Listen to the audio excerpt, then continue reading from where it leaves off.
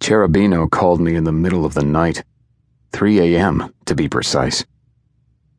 I thought we were day shift, I muttered into the phone, my eyes still gummy with sleep. I was a consultant, not a cop, and therefore I didn't get woken up in the middle of the night. That was more her job. She was the homicide detective. "The department's short-staffed," she said, as if it was the answer to everything. Lately, maybe it was. "This one's a priority. Listen, I can be at your apartment in 16. Are you going to be ready? Let me rephrase this. Be ready." I sat up, kicked the switch on the wall with my foot that would turn off the telepathic shield generator around me. I blinked as the world turned inside out. And then, mind space came back, full of sleeping dreams and quiet sighs. "Why do you need me?" I asked. "Priority case. The clock's ticking. Be ready, okay?" I rubbed at my eyes, sighed. "Fine." She hung up, abrupt even for her. "And good morning to you too," I said and made a face. My hand went to the hidden panel in the wall, the one that held 2 slowly decomposing vials of what used to be my drug. 3 years clean, and I kept them there just in case I needed them. My body wrenched as I said goodbye again. Today I didn't have time to fall off the wagon. Today we had a priority, whatever that meant at 3 a.m.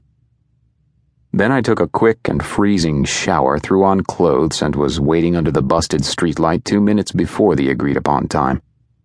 I lit a cigarette, realized I hadn't shaved.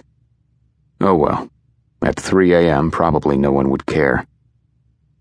"You owe me coffee," I told Cherubino grumpily, as I slid into her battered old cop car.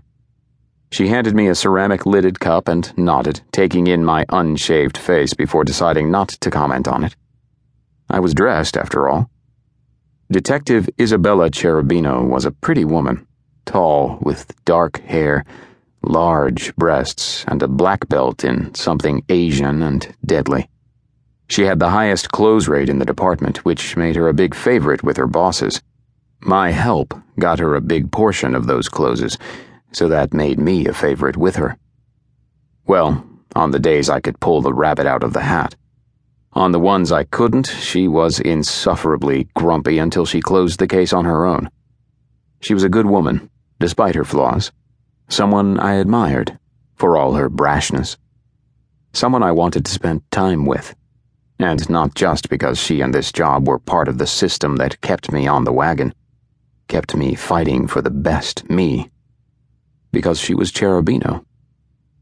I hoped today was going to be a rabbit day, but half asleep I didn't make any promises.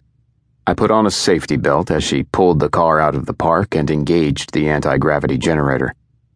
I swallowed hard and grabbed for the handle on the door. Great. We were going to fly. My knuckles went white with the force of my grip.